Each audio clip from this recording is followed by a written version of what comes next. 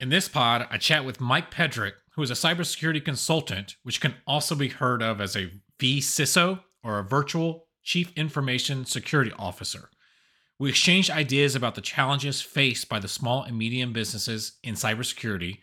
We dive into real world instances of cyber threats, discussing the aftermath of incidents and the necessary steps for recovery, the importance of risk management, and the role of compliance frameworks like CMMC. This is going to be packed with insights drawn from our personal experience and industry knowledge. We're navigating the often intimidating terrain of cybersecurity. We can provide clarity and some actionable advice. Don't miss this episode where Mike demystifies the complex world of cybersecurity for small and medium businesses. 9, 8, 7, 6, 5, 4, 3, 2, 1. Mike, appreciate you being here. How did we met on LinkedIn. This is our first time talking to each other. Give me a little bit of your background. I know you're doing a lot of cybersecurity advising, virtual CISO work with clients. Kind of, how did you get to that point? I mean, you've got a pretty long career with like a length of security certifications as I am tall. So how did you get to that point? It's funny because in addition to my day job, I'm also a frequent instructor, a frequent trainer. And it feels like as soon as you earn that first couple of, security and risk related credentials, you have to keep pursuing them just to maintain the ones you have, right? Because it's always in the pursuit of CPEs. And so I spent a couple of years accumulating credentials before I realized, hey, I could get CPEs by teaching them instead. So how about we just make life easier and do that? So anyway, yeah, I started out, really in response to being in IT and thinking I knew what I needed to know about information security and risk management, and just finding out very abruptly that wasn't the case, that I was pretty ignorant to some very real, very important concepts. And so being in the SMB space, I sort of thought this is a grotesquely underserved market. I'd like to try to make some impact on that. And so even though I'd been consulting, IT consulting for a couple of years on a freelance basis while running, while having an executive position at a manufacturing firm, I was like, I'm just going to go into consulting full time. And I hasten to add that a consulting organization reached out to me and said, they gave me the sweetheart pitch. They said, hey, how about we do all the marketing for you and bringing the clients to you, and you just take care of the clients. And I thought, don't threaten me with a good time. Of course, let's do that. And so that's what I've been doing ever since, right? So, and again, just interspersed with teaching and training, and of course the pursuit of various hobbies and passions that interest me, and just never really getting very far away from that information security. Yeah, exactly. I've been really passionate about data privacy of late, but I think a lot of us have. The overlap between security and data privacy is really strong now. So there's a huge and growing, cohort of us in the information security space that have started to take notice of data privacy issues and have started to fight in that space as Yeah, well. I think you're seeing an uptick on that as well, as more companies are implementing some sort of AI into their operations, whether it's through some of the SaaS programs or them trying to build their own. You're seeing a lot of that chitter chatter out there of, the AI is going to suck up all my data and the privacy of the data that's in there, how we're going to handle that. And then you got the counterpoint of, well, I'm going to build my own, but you can't have the security. The security is not going to be as good, versus what a cloud provider will do. Are you having conversations like that with a lot of the small, medium businesses that are hearing, you're hearing the buzz term AI? I was at an event last night, as a matter of fact, different. It was a little cringy, but that they're looking to actually be change management and try to put in some AI processes and then having those security and privacy conversations with you. Yes, although I will say AI is we're right in the meat of the hype cycle with this round of what we're calling AI. And I'm going to catch some heat for saying it exactly that way, but I'm going to leave it there in the air anyway. But for the vast majority of the SMB space specifically, it's, AI is fascinating. AI is sexy. It's on the lips of every vendor, everybody who is coming to talk to SMBs. But the real pressure on SMBs is regulatory. So they keep hearing about GDPR, but that's over in the European Union, or CCPA, but that's in California. And so many of them are waking up to the idea that not only do you still probably have applicability with regard to Mm, GDPR and right. CCPA, because it's not really confined to the borders in either case, but there's a full 12 states now that have enacted similar privacy legislation. And there's far more than that's already in committee. And so the SMB space is waking up to, what are the regulatory risks? What are the regulatory pressures for me? And what does it look like to try to be compliant? If I have a customer, and every customer is gold to me, but if I have a customer that has a right to action to demand all the data that they have on them, do I have the operational mechanism to do that? Am I going to be able to process that request, prudently, without facing the wrath of insert Mm. regulatory body here, or losing customers, as well as, I think that we've started to see a lot of these more embarrassing breaches, data breaches, and compromises are getting into the mainstream media. You don't find it only Right. on Wired and only on darkreading.com. It's making it to CNN, it's making it to, MSNBC. And so it's getting out into the general public space that this isn't a thing you can ignore anymore. And especially with SMB clients, they're sensitive to the idea that it's very possible that their first compromise is the one that leads to them closing their doors the Absolutely. next day. Well, you brought up something. I'm curious how much education, or how surprised are you that we're still talking about people thinking in terms of geographic borders? I mean, versus going. I mean, I got a Uh, small. They're a high net worth family I deal with in a very similar vein, but they're dealing, no kidding, mhm, with little onesie twosie entrepreneurs. They do horse racing type, I'll say horse racing type stuff. I'm not allowed to say who they are, but you're dealing with somebody in sure. Europe. You're dealing with somebody, in South America. But these onesie twosie things. So it's been a while since I've had somebody that was an example of thinking in that geographic boundary thing. Are you still running in it? I mean, it's, to me, that's crazy. From a regulatory enforcement perspective, yes, right? Because they're still thinking in terms of, the vast majority of folks in the states are still thinking in terms of, local, regional, state, government, federal, right? Mm, In that order. And then industry, right? If we're in the healthcare industry, we already know that yep. HIPAA is going to be a consideration. If we're, in the retail space, that we have to pay attention to PCI, or at least know how to Yeah. spell it, and so on, right? And so it really is a game of, as you say, right, educating folks to say, okay, yes, this regulation is bound by, it's enforced by this agency, which is subject to this jurisdiction, where that jurisdiction is in alignment with state borders or jurisdictional, borders in your locale, right? But that's not always going to be the case. You can't always make that assumption. And for better or for worse, there is still an appreciable amount of ignorance in industry about really what does a thing mean, right? What does PCI mean? What does HIPAA mean? What Mm, does GDPR mean? We know these terms. We know those acronyms well enough to be able to assign them to an industry, or assign them to a scope of, you know demographic, or again, jurisdiction, et cetera. Like, okay, well, how do I follow it? How do I not incur a fine, or, again, a very ugly court case with regard to that regulation? And there's no push button get education out there for the vast nope. majority of businesses that are large, let alone small and medium sized businesses. And maybe that's a thread I want to pull on just a little bit here, is that it's a necessary gravitational pull upward in the service provider space. Here's what I mean by that.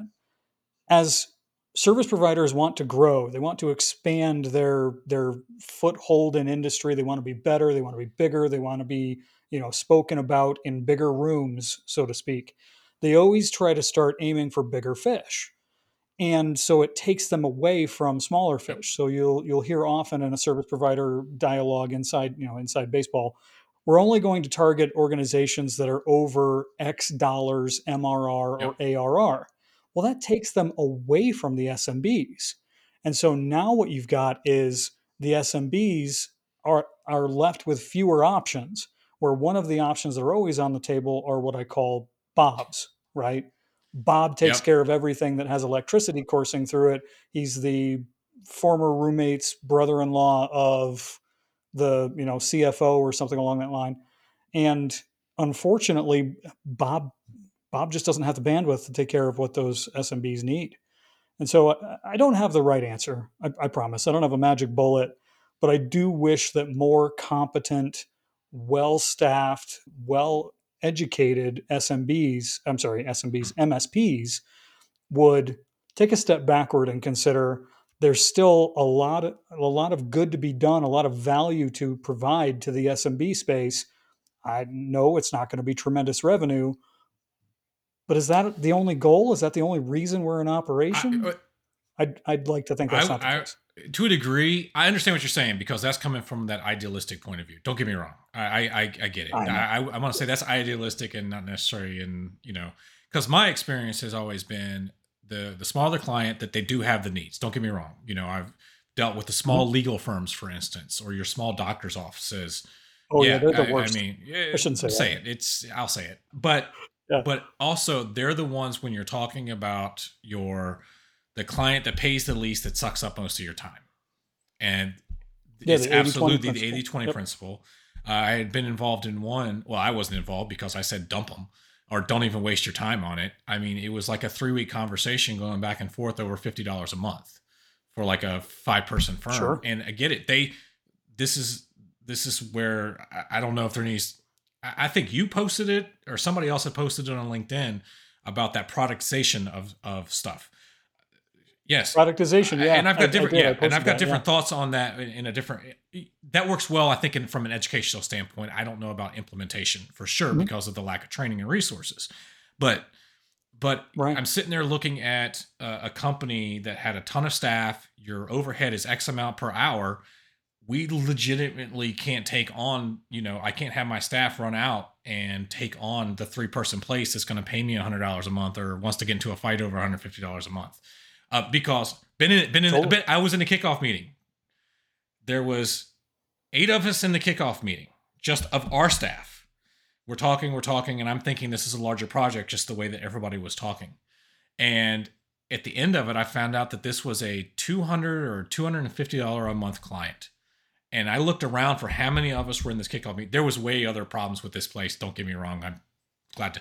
And I went, we just burned up a year's worth of revenue in this hour, and we haven't done anything Yeah. yet. Don't even have ink Exactly. on paper. So Yeah. Yeah. it's no, I don't get me wrong. I've had that thing too because you see somebody, you got your friend that asks for help. Man, I want to help you, but this is a time suck. So again, I don't Yeah. have the answer Oh, for that 100%. either. Again, there has to be but then you're talking about some sort of vendor lock solution or getting the vendors with some sort of turnkey, Mhm. secure enclave type of thing, something along that line.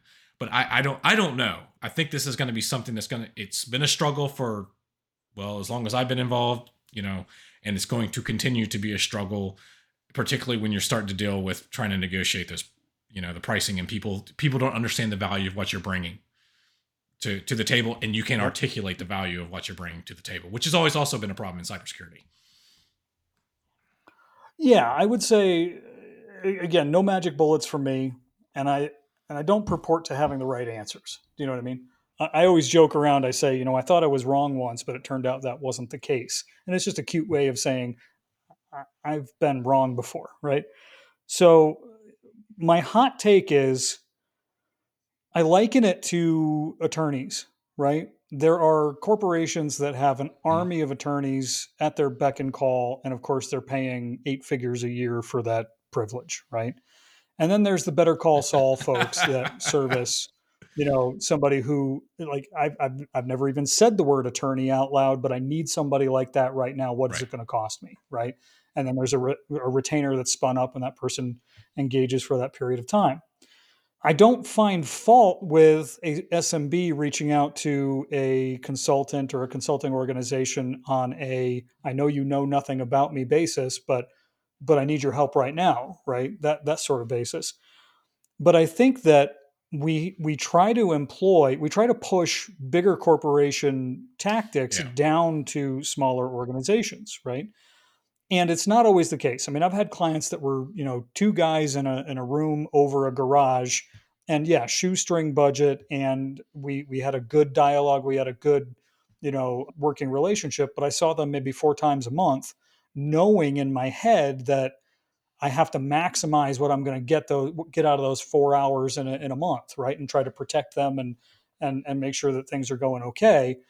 And it became a matter of I can't be here full time, so I'm deputizing you, my Yep. client, and we're going to start having educational, dialogues, mentorship dialogues. Here's what you need to know. Here's what you need to understand in order to keep things going. And when I've approached the relationship in that way, one of two things happens. They either say, "Okay, I'll absorb everything that I can and call you in case of emergency," or they look at me, squint, and say, "How many more hours a month do I have to pay you for me not to have to Hmm. understand any of this?" Right? Like, what does that look like? What's the vision of me not learning anything in this context? And either way, I feel better, right? I feel better about, the risk management targets there. But to your point, when you have an organization that has, tremendous payroll because they've brought in the best talent, uh, every meeting that becomes a $3,500 meeting to talk about a client for which they are never going to pay back even that initial $3,500, then it just doesn't seem like it's worthwhile. And so again, it's necessary. It's a gravitational pull upward, and I fully understand it. But I do feel like the SMB organizations are left out in the lurch, and for better or for worse, they're the targets. I mean, they're I always compare it to smash and grabs, right? We see movies, we see television shows where people go in and rob banks in the lobby. And that sort of thing doesn't happen as much anymore. But the smash and grabs at a convenience store, that happens quite often. And the difference is that at a bank, if you go to rob a bank, there's a chance you could leave with hundreds of thousands of dollars. You go rob a convenience store, you might get $72.65.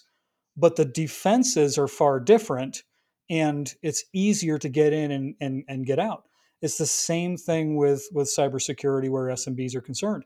They're targets because they know they can get the attackers know that they can knock that thing over real quickly, get in, get out.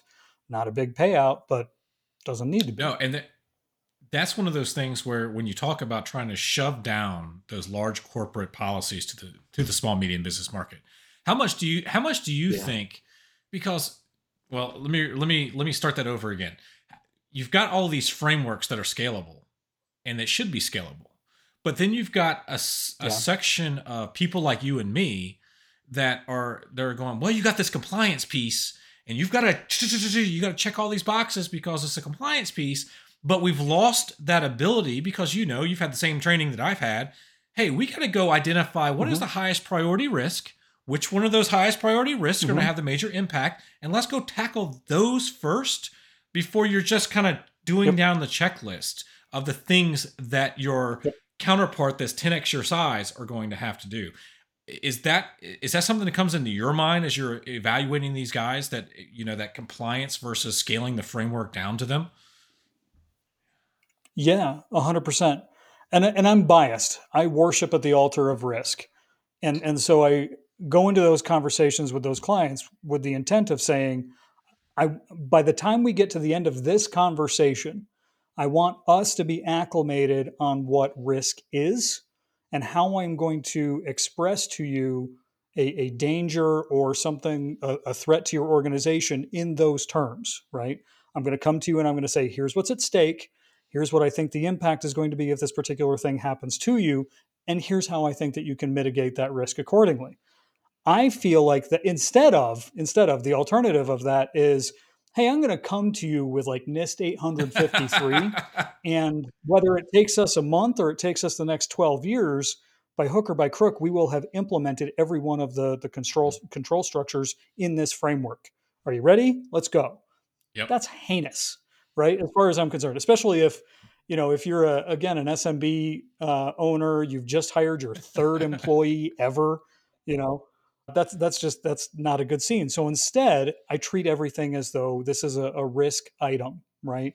You not having you still using Symantec 2004 on your PCs. This is the risk Right. associated with that, right? Let's start there. And hopefully, if we do all of the core stuff first, by the time we get to the other end of 6 months or whatever it is, now we're starting to pick on the bigger stuff, the more advanced topics. And one of my strategies over time has been to leverage CIS, which I affectionately refer to as the Fisher Price security standard, right? Or the Little Tikes security standard. Not because I'm saying it's immature or childish, but because it's got like big Yep. tactile buttons, and it's a great place to start. It teaches people how, what a framework is, who've never experienced a framework before. So if I go into those clients, I say, all right, first one on the list is inventory. I will walk around the room right now, I will inventory everything, I'll throw it in a spreadsheet. Oh no, sacrilege. Mhm. Inventory in a spreadsheet. Right? Because everybody else that's listening to me about this is like, I don't do inventory in a spreadsheet. What is this, like 2002? Get the Because hell they don't out of do here, right? inventory. Start with. Ah, there it is. You can't complain No, about it being in a spreadsheet if exactly. there's no inventory. Yeah. I think there's a meme there somewhere. Yes. Yeah. Right. Like,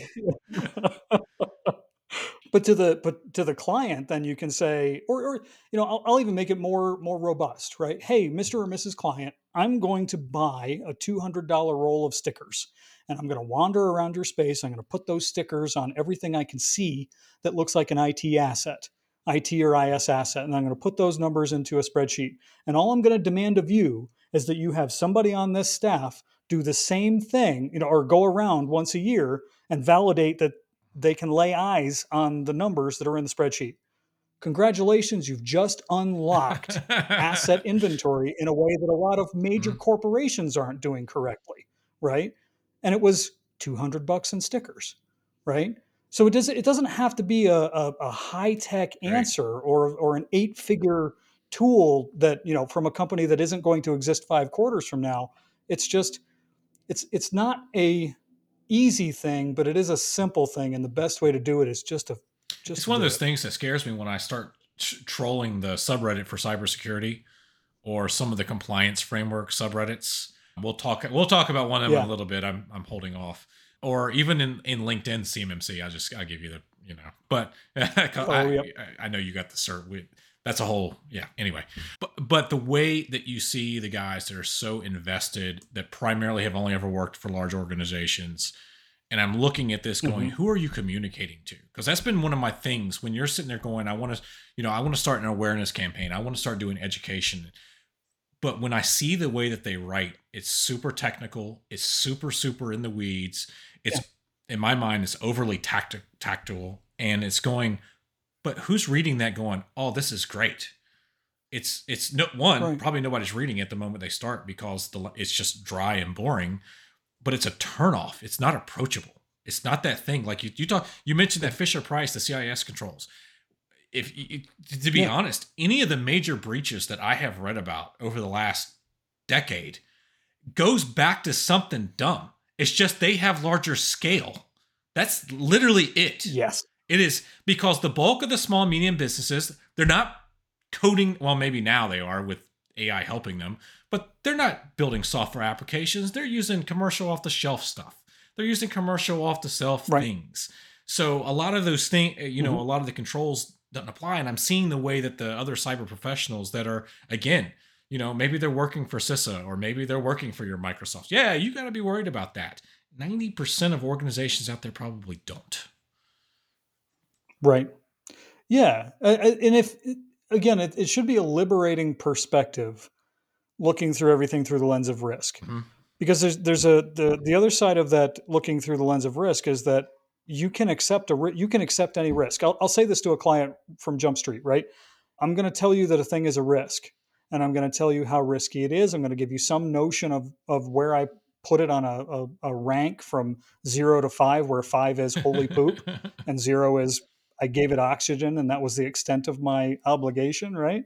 You can tell me, if I tell you it's a 5 and it's guaranteed to happen 8 times a day from now until the end of eternity, and you look me straight in the eye and say, all right, I'll deal with it when it happens. Okay, awesome, cool. It's going to suck for Yeah. you, but all right, that's your decision to make, right? And so I think that a lot of us have a tendency, and I am putting us in I'm saying Yeah. us, like I'm a part You're of getting the that call group, if it right? happens. We'll get wrapped. Or Well, yeah. also that, but we we tend to get Yeah. emotionally Yeah. invested in a thing, right? I had a client that the remote access methodology was go to assist. And for anybody who understands go to assist already, you know where I'm going with this. I had a problem with it because it's just a screen sharing application. And so if you're at home working, but somebody's at work, they see everything you're doing. And there's miles between you and them. You're not stopping them from actually taking over the mouse and the keyboard and doing whatever it is they want to do. And so I I remember saying like I'm bringing a stop to this. That this is just not okay. This is way beyond the pale from a risk perspective, and I'm not cool with it. And I knew as soon as I said it that way, right? You know how it is when you Yep. start saying something and then in the back of your mind you're going, "Well, hold up. Are you really going to put that out there? Are you really going to say that way? Is that the thing you want to say?" And as soon as it came out of my mouth, I was immediately reminded of, by the client that it wasn't my choice to make, that they just weren't going to invest in another solution because it just wasn't a high enough priority for them. They didn't see that that was a big enough deal to invest the money in overhauling that particular solution or adding another solution. And so, again, as practitioners, we have a tendency to get emotionally involved. Like, oh man, that's just as far as I'm concerned, the only emotional investment we should have as practitioners is when it's our neck on the line. Mm. As we learned, SEC versus SolarWinds, or actually more appropriately, the SolarWinds Yeah. versus the SEC. If that's where you can let emotion get involved, but otherwise you lay out the risk, you say this is what's at stake, and if the client says I don't care anymore, then that is what it is. And so all of the risks that have been accepted, I accept the risk of enforcement of, PCI. Well, no, I won't even lean on PCI, right? So FTC safeguards rule was recently updated, and there's a lot of organizations that just woke up to the idea that they are a financial institution. But nobody knows, actually, this dovetails into CMMC really well too. Nobody knows what enforcement is going to look like yet. So everybody is looking around at each other like, well, I'm going to wait and see who gets Mhm. popped first and see how bad it is before I Going down the start, line. falling over myself to get compliant. So, okay, well, it's going to go one of two ways. It's going to be easy, or it's going to be really, really hard when that starts happening. So before we talk about CMMC, I was curious, Sure. do you have any of like your worst horror story or the most interesting story of interacting with the client? You're like, oh my God, like that forehead slap type of thing. And you're like, I can't believe this has been going on. That kind of jumps out at you without having to, of course, without like disclosing who they were, but just a crazy circumstance. Yeah, it's actually got a pretty fairly positive spin on it, though. I had a client that this was 10 years ago now. They got Mhm. ransomware. And I had been talking to them. They had an SBS, they had a small business server, right? And actually funny, oh, maybe this is more in line with what you're asking. My first interaction with that particular client, I came in and I got the lay of the land. I did the whole what's your business? What's your goals over the next 5 quarters, so on and so forth. Got the business profile squared away. And then they take me to a back room where it's a white box under a desk, and that's the entirety of their existence. And I thought, oh no, we're already off on the wrong foot. This is Mhm. not good. But I get signed into that SBS, that small business server, and I pull up the task manager, and the thing had been up for 430 something days. It's a Windows box. You Yep. know what that means. Updates had not been applied for 400 and something days. And it's small business server, which is notoriously fragile. And I was thinking to myself, I don't want to touch it. Like if I reboot this thing, there's a very high chance it's Or not take coming three, back. or take Like 2 months period. to apply the updates. One of the two. Right, exactly. Exactly. Like I can't in good conscience restart this thing now, but I can't not either. But so that same client called me up and said, we think we've got ransomware. Asked about the symptoms, what's going on, what are you thinking you're seeing, so on and so forth. And they did. They had ransomware. And mercifully, I had just overhauled backups recently, and so we were able to restore pretty quickly and without paying the ransom or anything along that line. It wasn't the ransomware was just one of those spray and pray campaigns, not part of a larger, concerted attack. And so I was talking with the office manager. The office manager was the one that had fallen victim and clicked the link and unleashed the ransomware. And so he's asking me, he's like, all right, I need you to explain to me what happened. And I explained ransomware. I explained how it executes in the context of the user account that unleashed it. And he's like, well, what could we do differently when and if this happens again? And so I went straight for the notion of Mhm. least privilege. I said, well, again, it executes in the context of the person who, opened it up. And so, just imagine what that person has access to, and then let's make sure that they only have access to what they need. And I could see it on his face. He's like, I don't need a damn thing other than email and the ability to get out to the internet. Shut me down, right? I need access to nothing. And that was music to my ears. I was like, okay, do you want me to go give you the same speech to everybody else in your office? Because I'm more than happy to do so, right? And so it was painful, but it was a big win for, again, the idea of least privilege, not the archaic notion of we've had the same 9 employees since 1992. They're all good people. They're like family. So we just have a P Yep. drive and an S drive and everybody has access to everything. Like, well, that's going to bite you eventually. I'm trying to. So when you were saying that, it triggered an additional memory that I had encountered. But I've got, because I have three. Somebody asked me. Well, there's primary two, but you gave me the third one because of that. So I'll tell you the third one Sure. real quick. Came into a golf club, their office, and Mm-hmm. walked in. They had somebody had walked out with a whole bunch of clothing off the shelf, polo shirts. They'd like broken into the office. And apparently, one of the things that the owners like to do was monitor their security cameras in real time. They didn't have a recording facility on there. They just needed to make sure that they could record them. So something had messed up, wasn't going through the firewall properly. And I walk Okay. in immediately and I'm going, why are you even worried about if they had stolen, $500 worth of polo shirts off the rack and some food items? When that server that you've got over there that's running your entire business is, you have a locked cabinet and it's sitting on top of it. Like, you need to move it in there and lock the door, because if they had taken that, Right. you're out of business. Your insurance Right. is going to reimburse you the shirts Right. quickly. Yeah. Quickly. And Yeah. who cares in the long run? And it was just one Yep. of those things of like, you could see like a light bulb go off. Oh, yeah, you're right. And it was, Yeah.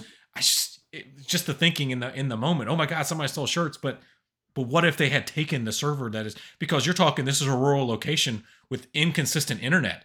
Most of the stuff had to be locally hosted in their particular environment. And it's just that rethinking that mindset. Right. And I'm sure you've seen this too, where you introduce somebody to the idea of, same scenario, right? You lose this server. I've said this to clients. They say, well, there's not really anything there that I'm worried about getting out.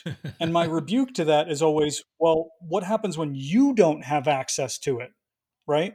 Never mind Right. unauthorized access. Never mind, a random person in the general public gets it. But what happens when you no longer have the ability to conduct business because you don't have that data? And then you see it just slowly dawn on them like, oh, yeah, that would be problematic. That would sort of be a bummer. Okay, so in the locked cabinet it goes, right? It's just crazy stuff. All right, I'm gonna pivot back. I want to set this up though for anybody that's Sure. not familiar with this. Federal government contractors under the last 3, 4, 5 years, whatever it's been now, I've lost track, even though I was in trying to be involved in version one, have been going to be subjected to a regulation called CMMC for anybody that holds controlled and unclassified information. So I noticed that you have went through the process to become an official risk practitioner.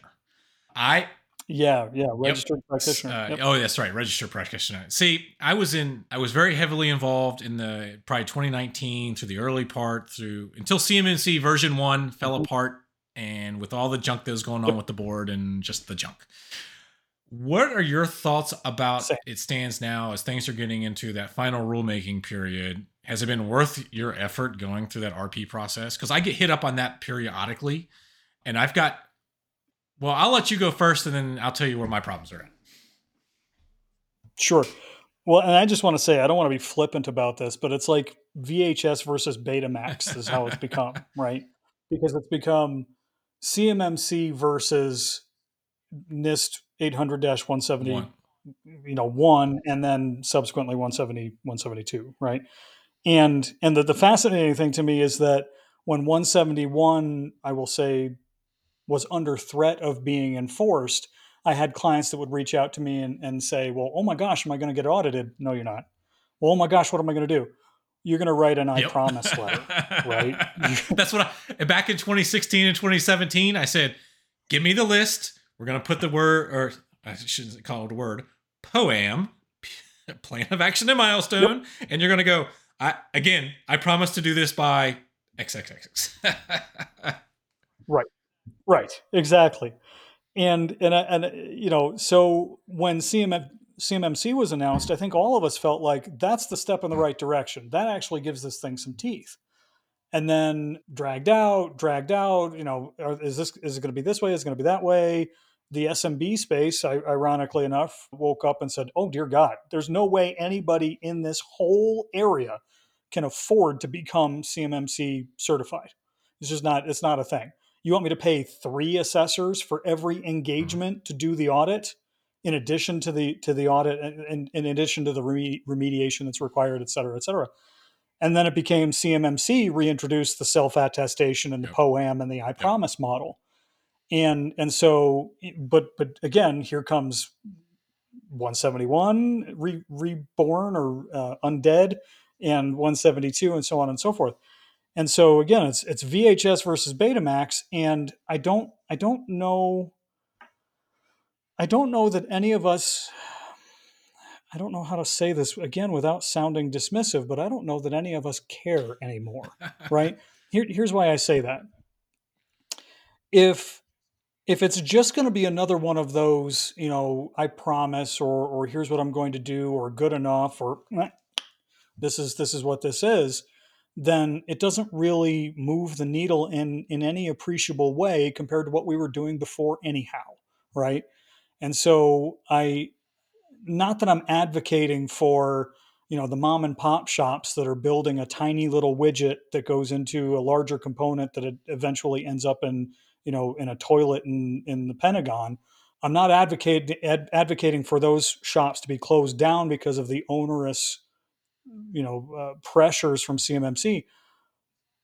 But it's not them I'm worried about anyway. It's the larger organizations that have just sort of been able to negotiate their way into lax programs, lax control frameworks, so on and so forth. And that's my big philosophical pitch there. To answer your question directly, so I started getting involved in CMMC 2020, 2019, right about the time when clients started asking about Yep. 171, right? Because they'd had a deadline, but of course, the vast majority of organizations blew it off until it was 3 weeks away, right?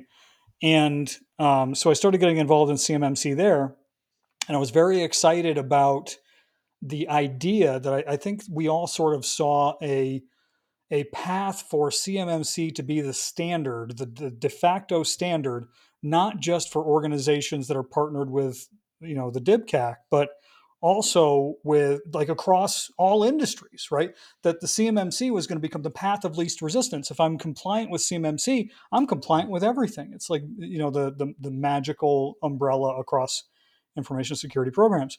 And so I got excited, got involved, got the training, well versed in all of the stuff, and then it's, sit around and wait. Like, are we going to do this? Is this going to become a thing? And working with service provider organizations that their sales apparatuses and their marketing teams think this is the greatest thing since sliced bread. We're going to be the experts, the gurus for those organizations that need to be CMMC compliant. I'm in the room. I'm in the back of the room trying to speak up and say, well, but that means we have to be too. Are you kidding me? Like, is this? Do you want to open up this box? This is Pandora's box. If you want to advise clients, if you want to audit clients, even worse, against CMMC, well, that starts with us. Are you ready? Like, put on your big boy pants because it's about to get real. And so I got as far as the registered practitioner credential before people started to wake up to what is this going to mean, and said, stand down. Don't worry about it. So like I said, I was involved pretty early on. I tried to get on the working groups multiple times for that first version of the boards. Because again, I'm here in Virginia. Mm-hmm. I'm in the heart of government contracting country. Federal government contractors, I can spin around and spit in my neighborhood, and 99% of them probably work for one if they don't work for the federal government themselves. Right.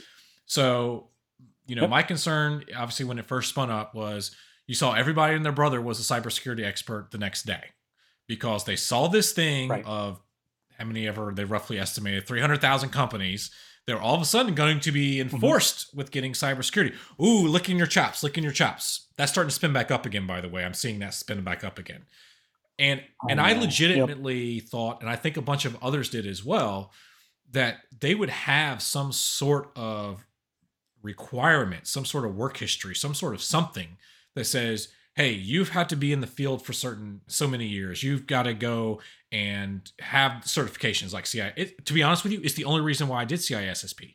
I wanted to be done with certs. I was at the age, I'm like done. And I said, well, this is going to be a thing. I live here. I spent 6 weeks, took the CISSP, and then to find out that you could go take an online course for 10 or 12 hours. Somebody sent me their notes, because I know somebody that had a marketing background, no cybersecurity, and passed it and became an RP. And I said, this is a joke. Yeah. So it was one of those things. I said, I don't know where this is going. I do know that they've taken away the POAM, your My Promise Letter.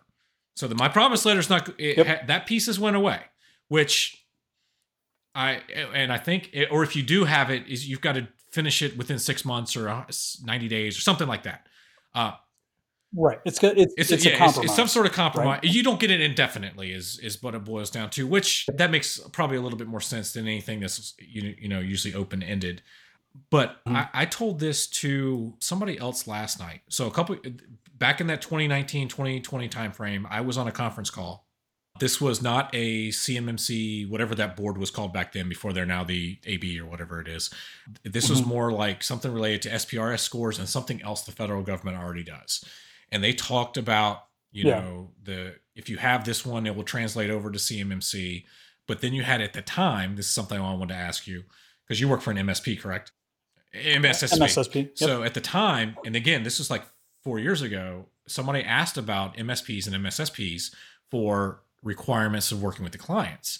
And this is the first time I had the call on speakerphone. I had stepped out of my office, but I had it up really loud. And somebody said, you're most likely, as it stands now, going to have to be at the same level as whatever the clients are you support. And the audible gasp I'll never forget that gasp that I heard, because it was an open phone call that I was on. This wasn't a Zoom call or something like that I had dialed into. It was open phone call. Anybody could have jumped in. Yep. And then that SCMMC fell apart at that time period, and it's been, went through its different things that it's been going through. That's popped back up in the last few weeks. I was on the town. I don't know if you were. Were you on the town hall week before last?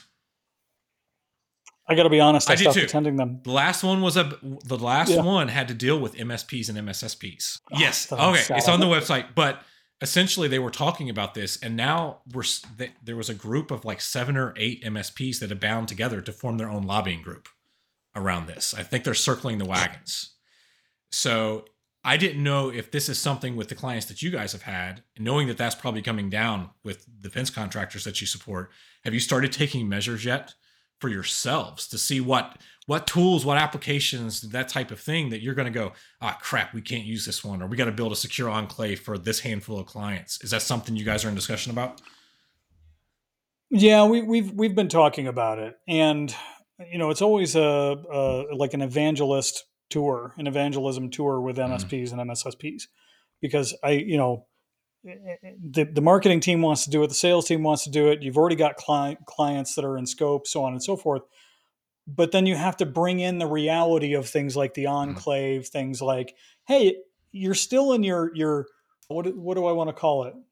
The honeymoon phase of migrating to Microsoft 365 across the board, and damn the luck, you're going to need to move 365 tenants yep. again, right? Oh, and you've got an overseas apparatus.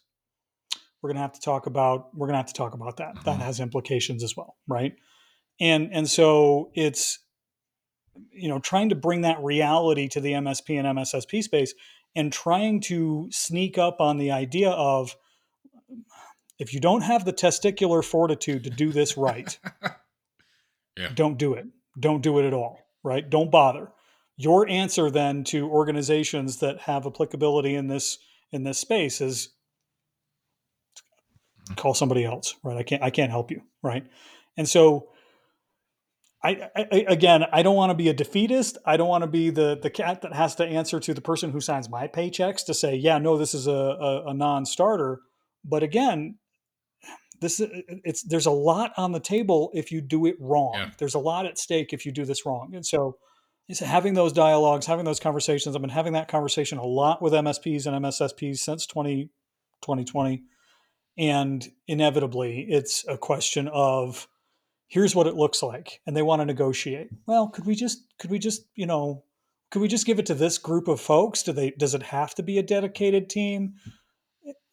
Yeah, yeah, it does. And the service providers that I've interfaced with that get it better than others are the ones that have had CJIS applicability, right? Mhm. The criminal justice system. CJIS requirements are not dissimilar, or Okay. ITAR Yeah. clients, folks ITAR. who have Yeah. had ITAR, or yeah, exactly. And those cats get it. Those cats hear the requirements and go, oh, all right, fine, and they've been through that hell, right? But it went quiet for quite a while, so I'll have to dip my toes back in that world if You, the conversation is coming back around. I heard, the last I'd heard was that October was the earliest we were going to see anything resembling enforcement. they're acting like now. I think it's going to be next year, most likely, because Congress has to have so many days to go on, and with it being a major, an election year, they think that's probably going to interrupt the process with that. Regardless if it switches, does the current at that time will the current Congress need to go approve what is going on? So I think they are thinking it's going to be first quarter of next year at the earliest. There's been a couple, so and let me shift gears away from the policy, because besides the fact that Sure. it was a little irritating to see everybody be a cybersecurity expert and do all this stuff that they weren't the day before, or probably couldn't spell it. I was always frustrated with the monopolistic nature of the way it was set up with one nonprofit.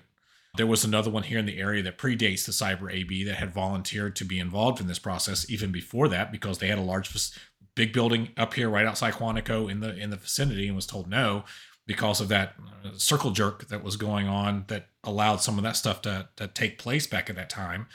And then all the fees that were wrapped up in it. I mean, you got the RP. Are Yeah. you still paying the maintenance fee even though nothing has been happening? Yes, I'm still within my first Okay. renewal cycle, so I haven't made the decision ultimately as to, am I going to proceed? Now, mercifully, I'm subsidized by my employer. It's not coming out of my own pocket, and I'm not out on my own as a solopreneur and having to finance that Sure. against, consulting work. Because I'll be candid, if that was the case, I probably would have pulled the plug Policy on it words. I probably Yeah. wouldn't have pursued it if I'm candid, right? So it'll be interesting to see what happens. But I also want to say this because I want to give it oxygen, right? That it's similar in nature to a regulation I referenced previously, the FTC safeguards rule, right? You have almost everything you need in front of you from a guidance perspective, and I'm talking to the clients, I'm talking to the organizations that are sitting back waiting for a final answer on CMMC. Let me know what I have to do to be compliant, and I'll do it. But while y'all are bickering back and forth, I'm just going to go back to doing what I was doing all along. That's problematic. Like you've got 171 well documented. Hmm. It's out there in the open. Hell, you've got the CMMC standard itself, although it just looks a lot like Pretty 171, much right? is. Right? Exactly. They just give it different Yeah. IDs. It's the same requirements. It's just ID numbers. The mapping exercise from 171 to CMMC takes you I want to 45 say seconds. something So about that real quick. This is that part that I get frustrated, go not ahead. just with CMMC, going, how many damn frameworks do we need to have where there are? It's essentially the same policy, but it's this number here. I used to have a chart. I swear to God, I had this chart. You could have mounted it up on the wall, and it had all the frameworks, and it showed how. All right, password reset policy. Okay, it's this one, it's this one, it's this one, it's across. This thing was gigantic. I cannot find it. But anyway, it's frustrating, and I can see where that's confusing to the layperson that wants to just do that initial research, that wants to sit there and starts going, Oh, yeah. and they're like, oh my God, there's 45 of these things. And anyway, Yep. Yeah, no, and to your point, what I think frustrates a lot of teams, and especially those teams that are working with service providers, is they go through the effort of, okay, now I am in line with 153, or I'm in line with the NIST CSF. And then somebody else walks in the room, their organization or service provider, vendor, whoever it is, somebody else walks in the room and goes, hey, that's great and all, but I'm going to need you to get yeah, ISO compliant, by 2 p.m. today. And then it starts the mapping exercise of going, okay, all right, hold on. What am I already good with in this other framework? And how can I, close the gaps accordingly as quickly as possible? We've actually spent a lot of time, myself and my team, at the behest of the organization, mapping from everything from the TSC through CMMC 171, 53, CSF, all the way down the line, right? This requirement maps to this requirement, et cetera. And then leveraged that to close gaps in our own policies and our own controls frameworks to say, all right, now we are compliant. We are demonstrably compliant with everything, right? But I can't tell you how much money, how much time, how much just pure resources were just vaporized into that imagine. particular process. And so if we were trying to pitch that to a client, to say, hey, here's what we're going to do over the next year, we'd be laughed out of the room, and rightfully so. But in that effort, one thing that stood out to me was I thought I was good with the vast majority of frameworks, right? You, you get enough exposure to a framework and the implementation realities of a particular framework, you think you know the framework well enough. It isn't until you start comparing it to other frameworks where you start realizing, oh, I see it. There's a problem with that one. And then you move to the next one. You're like, well, I see a big hole in that one as well. Right.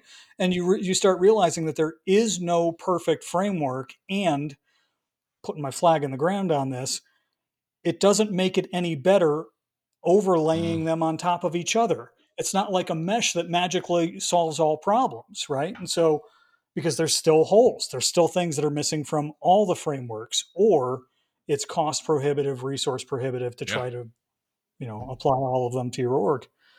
So, yeah, I, I fully understand. I fully appreciate some of the heat that our industry gets from outside of our industry, yeah. right? Like, do you guys even know what you're doing?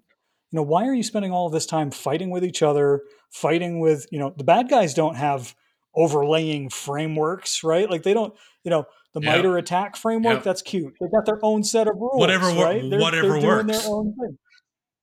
Exactly, exactly. So, and it's always going to be a game of they're going to try something, it's going to succeed, we're going to try to defend against it, but it's already happened. So It's I don't know. It's a Well, fascinating it's industry. crazy. I've only ever talking about that evolution, that cat and mouse game, because it's a cat and mouse game when you're talking about that. One I'm going to use it that it was a 0-day virus because I got to work with semantic engineers about 10 years ago. We Sure. had, it was a ransomware attack. It got localized on just one computer, similar to what your story was earlier. And we were using an Hmm. on-prem SBS server with Microsoft Exchange. And we Yep. were using semantic mail for the antivirus and filtering. This had gotten through. It was a Hmm. Word document, Excel document, some sort of Microsoft document. And it was an infected Visual Basic script that was in there. So got a hold of the file, ran it through VirusTotal. It comes back, oh, we've never seen this one before, 0. Like, okay, that's kind of interesting. I personally have never had that happen before. A buddy of mine Yeah. was there. I shot him the file, said, be careful with the file, but you run it through, I forget which one he had. He ran through VirusTotal again as well. Dude, it still said 0 at that point. It didn't trigger that I had run it through. I shoot it up to Right. Semantic. They actually bounced me all the way through up to their senior engineers. They said, yep, we've not seen this before. You got a 0-day. And it was just a morphing because somebody had taken a line of code and moved it down a couple spots. It didn't let their threat detectors pick it up as it was scanning the file. Right. Now imagine this happening at scale all the time, everywhere. And that's what I try to explain to people with that. But I do get to go around and say, I have seen a 0-day, and I got to work with semantic engineers for 3 days, Yeah. 5 days, something along that line to patch the hole. And then we had 2 knowledge base articles that were attributed to us, which I thought was kind of cool. Right. And not that I'm trying to instill fear in people or put the fear of God into folks about this sort of thing, but we have more advanced Yeah, detection tools. We have absolutely. heuristic tools and so on and so forth, right? But could you imagine the comedy, the sheer comedy of in 2004, 2006, something along that line, somebody says, "What do I do to put out a virus that will evade detection?" Cut, paste, send, right? Like, really? Is it was it that simple? I remember being prior to going into IT, I worked in Okay. architecture. And we had a open office layout. Of course, architects and designers love that sort of layout. This would have been 98, 98, 99, something in that range. The I love you Mhm. virus, right? I remember, again, I'm not in IT at that moment. It's not my problem, not my responsibility. And I remember hearing it just ping Yep. around the room. And the guy that was responsible for IT, I mean, he finally just stood up, threw his stuff down. He's like, "Everybody, stop! Just push back from your desk. Don't touch anything. Just stop." And just the frustration in his voice. He's like, Yeah, I was going to ah, say, that was in and 2000, 2001, I believe, wasn't it? it could be. It could be that I left architecture in Okay. 2002, so it could be in that Go, time go, frame. But we were still on Dell yeah. Pentium, No, I want you to say know, we had, because that one had 2 went around so much. I remember being the same thing. I had worked at a American Military University. I was a senior network engineer because I think that was the worm that went through everybody's contact list to immediately spread itself. Yes. That type of thing. And it was like, Yep. whoa, unplug. It was like legitimately, it was like an unplugged situation instantaneously because it spread so Yes. rapidly. Yeah. Oh yeah. Yep. Oh, you're gonna give me PTSD on that one. Yeah, Happy to appreciate help. it. Well, coming up on time, we'll wrap up with maybe like the advice you usually seem to give somebody the first time you've interacted with them, or maybe it's even final advice. You're wrapping up an engagement for them to continue on a path to make sure that they've got that security mindset, because that's something that's, we talk about that cybersecurity is a team sport. It's not just relegated to your IT staff. This is legitimately, everybody has to be aware, because the lowest person that has access to too much stuff can cause a major problem. So what's kind of that advice do you find yourself giving repeatedly that other people seem to accept to keep them in a kind of a secure mind frame? Well, for me, it's always, I've touched on it a couple times. I always go back to risk, right? Risk never reaches zero. If anybody comes to you and says, "I can make you secure," they're lying. That's not a thing. It's not a utopian society or a utopian destination where you get there and have a margarita, have a similar cocktail with an umbrella in it. That's not the case. It's a way of being.